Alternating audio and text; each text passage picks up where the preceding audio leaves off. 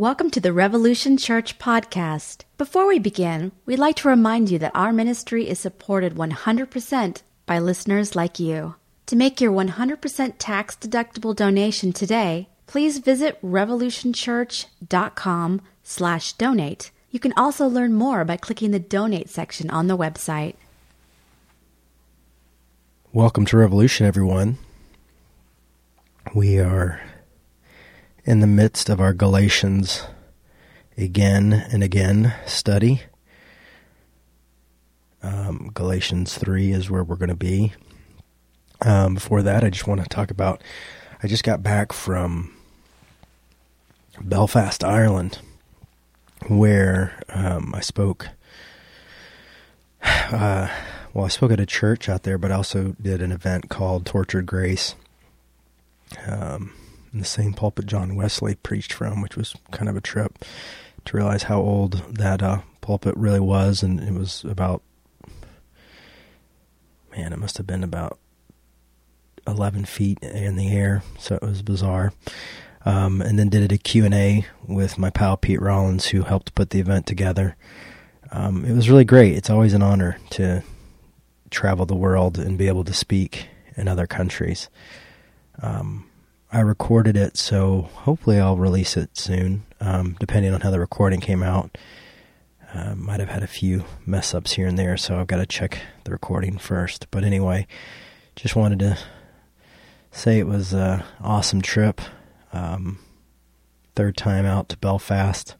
I feel like it's slowly becoming my home from home, and I love that. I love feeling connected to other parts of the world. So here we are in Galatians. Paul has just ended 2 Galatians with one of my favorite verses. It says, Galatians 2:21, I do not nullify the grace of God, for if justification comes through the law, then Christ died for nothing. So, he goes on to clearly state and make it clear that we are accepted because of Christ, and period. And I love that. I think we could go deeper with that, but we did it last week, so we'll leave it there and come back to it another time, maybe. But Galatians 3 really starts out hard. I did a sermon a few weeks ago, or maybe a month or two ago, using this verse, kind of helping me deal with my own doubts and faith, especially with the election and all that hoopla. But he really comes out of the gate, and it starts with 3:1, You foolish Galatians, who has bewitched you? It was before your eyes that Jesus Christ was publicly exhibited as crucified. So he automatically is, he's already started out with, you've turned to another good news, another good way. And remember, this is probably one of the greatest books written about grace, yet it is a complete rebuke about people who are getting caught up in the law again, in tradition again, who feel that it's a necessity in order to be a believer. And Paul is very clear that this is not a necessity. You foolish Galatians, who has bewitched you? It was before your eyes Jesus Christ was publicly exhibited as crucified. So he's saying basically you saw this as a picture. 2, the only thing I want to learn from you is this. Did you receive the Spirit by doing the works of the law or by believing what you heard? Are you foolish? Are you so foolish? Having started with the Spirit, are you now ending with the flesh? Now, I think what's important about this verse here in 3, especially have you started with the Spirit, are you now ending with the flesh, as Paul is showing that he's saying, are you going to do exactly the opposite of what happened to me? Because my life was started off with disciplining the flesh, doing everything Pharisees should do, obeying all the law, being blameless before men, and then everything changed. And the Spirit came, and now I know that my works are nothing compared to what the Spirit has brought me. So Paul is saying, are you going to go the opposite way? Are you going to go backwards? It's strange to think that works are backwards or that the law is backwards. But it does make sense when people want to earn stuff. That's what the world tells us to do. That's what society says. Be a good member of society, be a productive member of society. And why not a faith? It makes sense. Be a productive member of faith, and then that will prove that you have good faith, you do good things, you do good works. Now, there's nothing wrong with good works. Good works are good. But the fact is good works aren't based on, your salvation is not based on that. We're saved by grace. We are accepted because we are accepted. Even that which, Paul Tillich says, even that which is unacceptable is accepted. And no change is demanded of that. So that's the power of the grace that Paul is preaching about. St. Paul and Paul Tillich. Did you experience so much for nothing? Is it really all for nothing? Well then, does God supply you with the Spirit and work miracles among you for doing the works of the law or by believing what you heard? So obviously for Paul, it's about believing. It's about faith. It's about hearing and believing, not doing. Now, there's nothing wrong with doing. Of course not. How do you love your neighbor and as yourself? I mean, there's times where you need to do stuff in order to do that. But what it's saying is what's transformative is faith. What's transformative is this gift. Accepting that you are accepted is what's going to transform you, not doing good works, not being circumcised, not these sacrifices.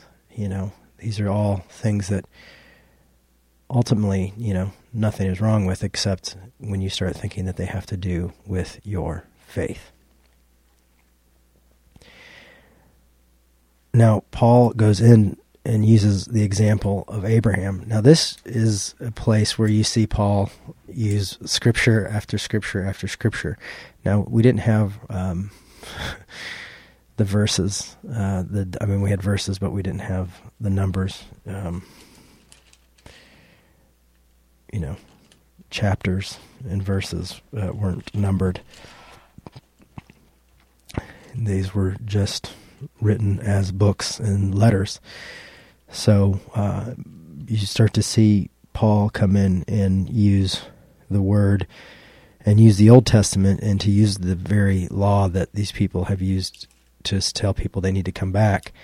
He uses it to say, no, you need, this is why you need to stay in grace and not go back and be tied up to the law. So he goes back to the word. Just as Abraham believed God and was reckoned to him righteousness, so you see those who believe are descendants of Abraham. And the scriptures, foreseeing that God would justify the Gentiles by faith, declared the gospel beforehand to Abraham, saying, all the Gentiles shall be blessed in you. For this reason, those who believe are blessed with Abraham who believed. Now, what he is quoting here is he's quoting Genesis 15:5-6, and I don't think it's a word for word. Matter of fact, I think Gentiles is something that he's using a little bit liberally, but it's to make his point that's saying, because Abraham believed that he would have as many descendants as the stars, as that's what made him right. And what Paul's making clear is that these descendants were Gentiles as well. So sometimes it's strange how we use the word, but I use the Bible, and I think it's very interesting to watch how Paul uses it. For all who rely on the works of the law are under a curse, for it is written, cursed is everyone who does not observe or obey all of the things written in the book of the law. So he uses Deuteronomy 27:26 here. It goes on to say, now it is evident that no one is justified before God by the law, for the one who is righteous will live by faith. I'm not sure where he's quoting that from. But the law does not rest on faith. On the contrary, whoever does the work of the law will live by them. Whoever does the works... Now that's a Leviticus verse, 18:5, I believe. And so he's saying whoever does the works of the law will live by them. Now, this is something that's to support the law. This is a verse that was meant to support the law, and now he's using it as a verse to say, no, now if you live by the law, you have to, whoever does the works of the law has to live by them. There's no grace in law anymore. So he's really trying to separate people from being tied up to the burden and to the yoke of the law. Christ goes on to say, Christ redeemed us from the curse of the law by becoming a curse for us. For it is written, cursed is everyone who hangs on a tree. That's Deuteronomy 21:23. And that says is basically anyone, Christ was executed as a criminal is what it means. So cursed is everyone who's executed as a criminal, and that's how Christ was murdered, as a criminal.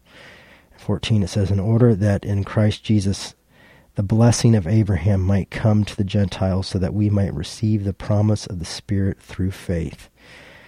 So, you see this mini sermonette that Paul's put together using the verses, using the very books that are being used to accuse him. He's going back and saying, I'll use, if this is what way we're going to go, I'll go this way. And so he backs up what he has and what he believes using the word as well. Now let's look at the promise of Abraham. 15, brothers and sisters, I give an example from daily life. Once a person's will, as in someone's, when you die, once a person's will has been ratified, no one adds to it or annuls it. Now the promises were made to Abraham and to his offspring.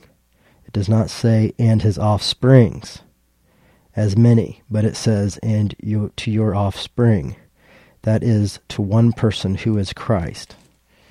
Now, people could argue that and say that Paul's using liberty here, but I'll let you decide that.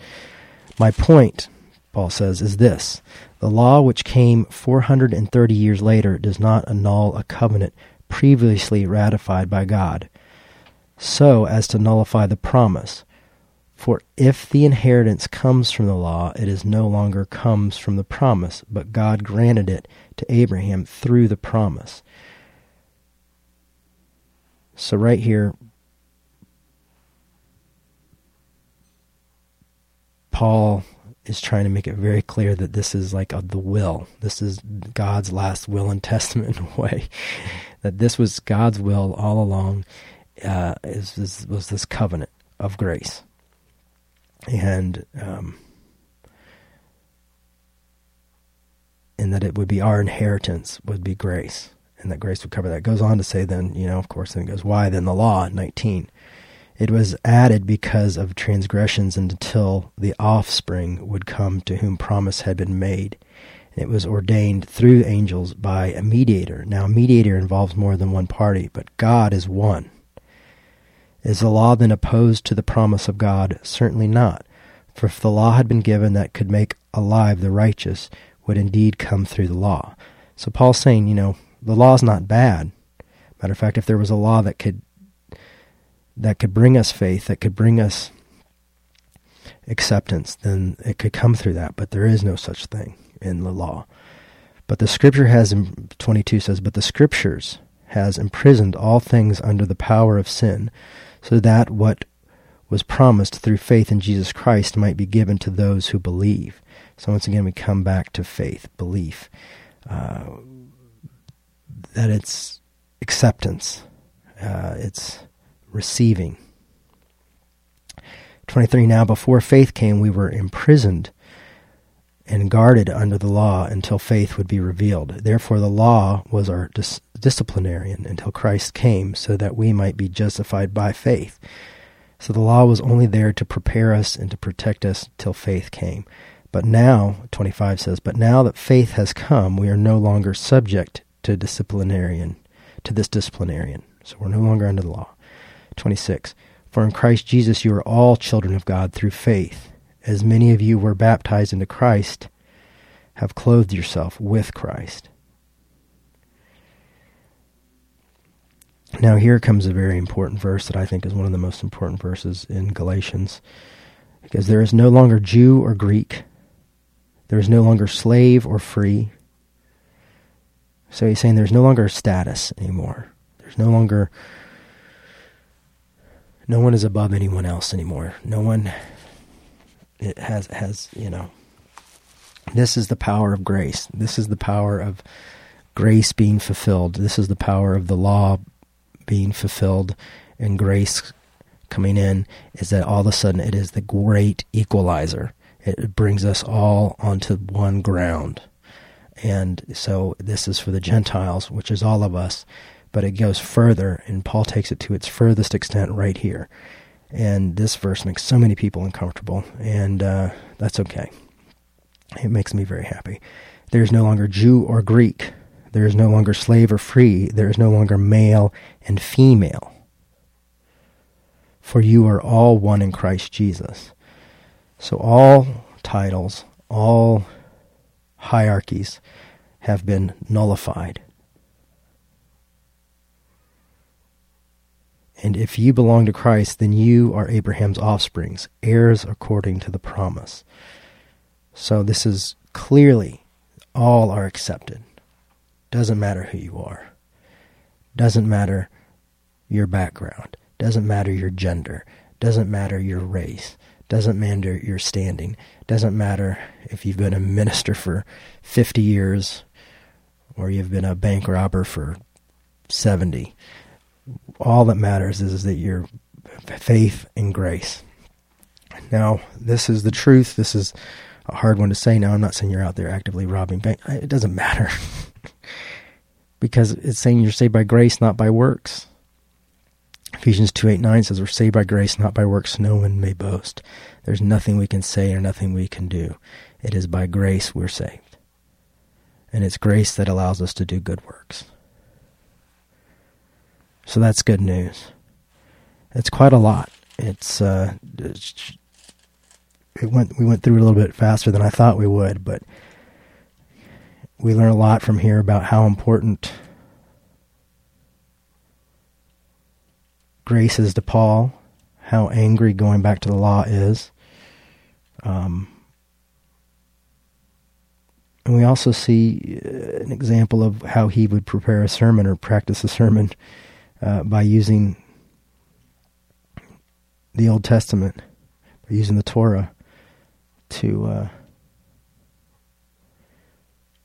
plead his case. So it's quite a beautiful thing. And of course, 28, there's no longer Jew or Greek, there's no longer slave or free, there's no longer male or female, for you are one in Christ Jesus. And that's good news.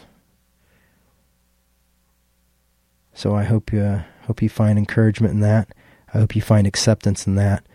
And I hope you are able to receive the freedom of acceptance, that you are accepted and that you aren't tied up into man-made laws or man-made situations. I swear sometimes legalism or even bad theology drives us in such particular ways. And this is saying it doesn't matter if you're a theologian or a simpleton, you're all one in Christ. And I definitely probably fall more into the simpleton area than the theologian as I try to go to school and learn more about it.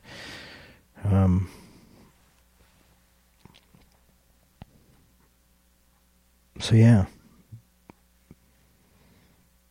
be one in Christ, be accepted because you are accepted. Thanks so much for listening.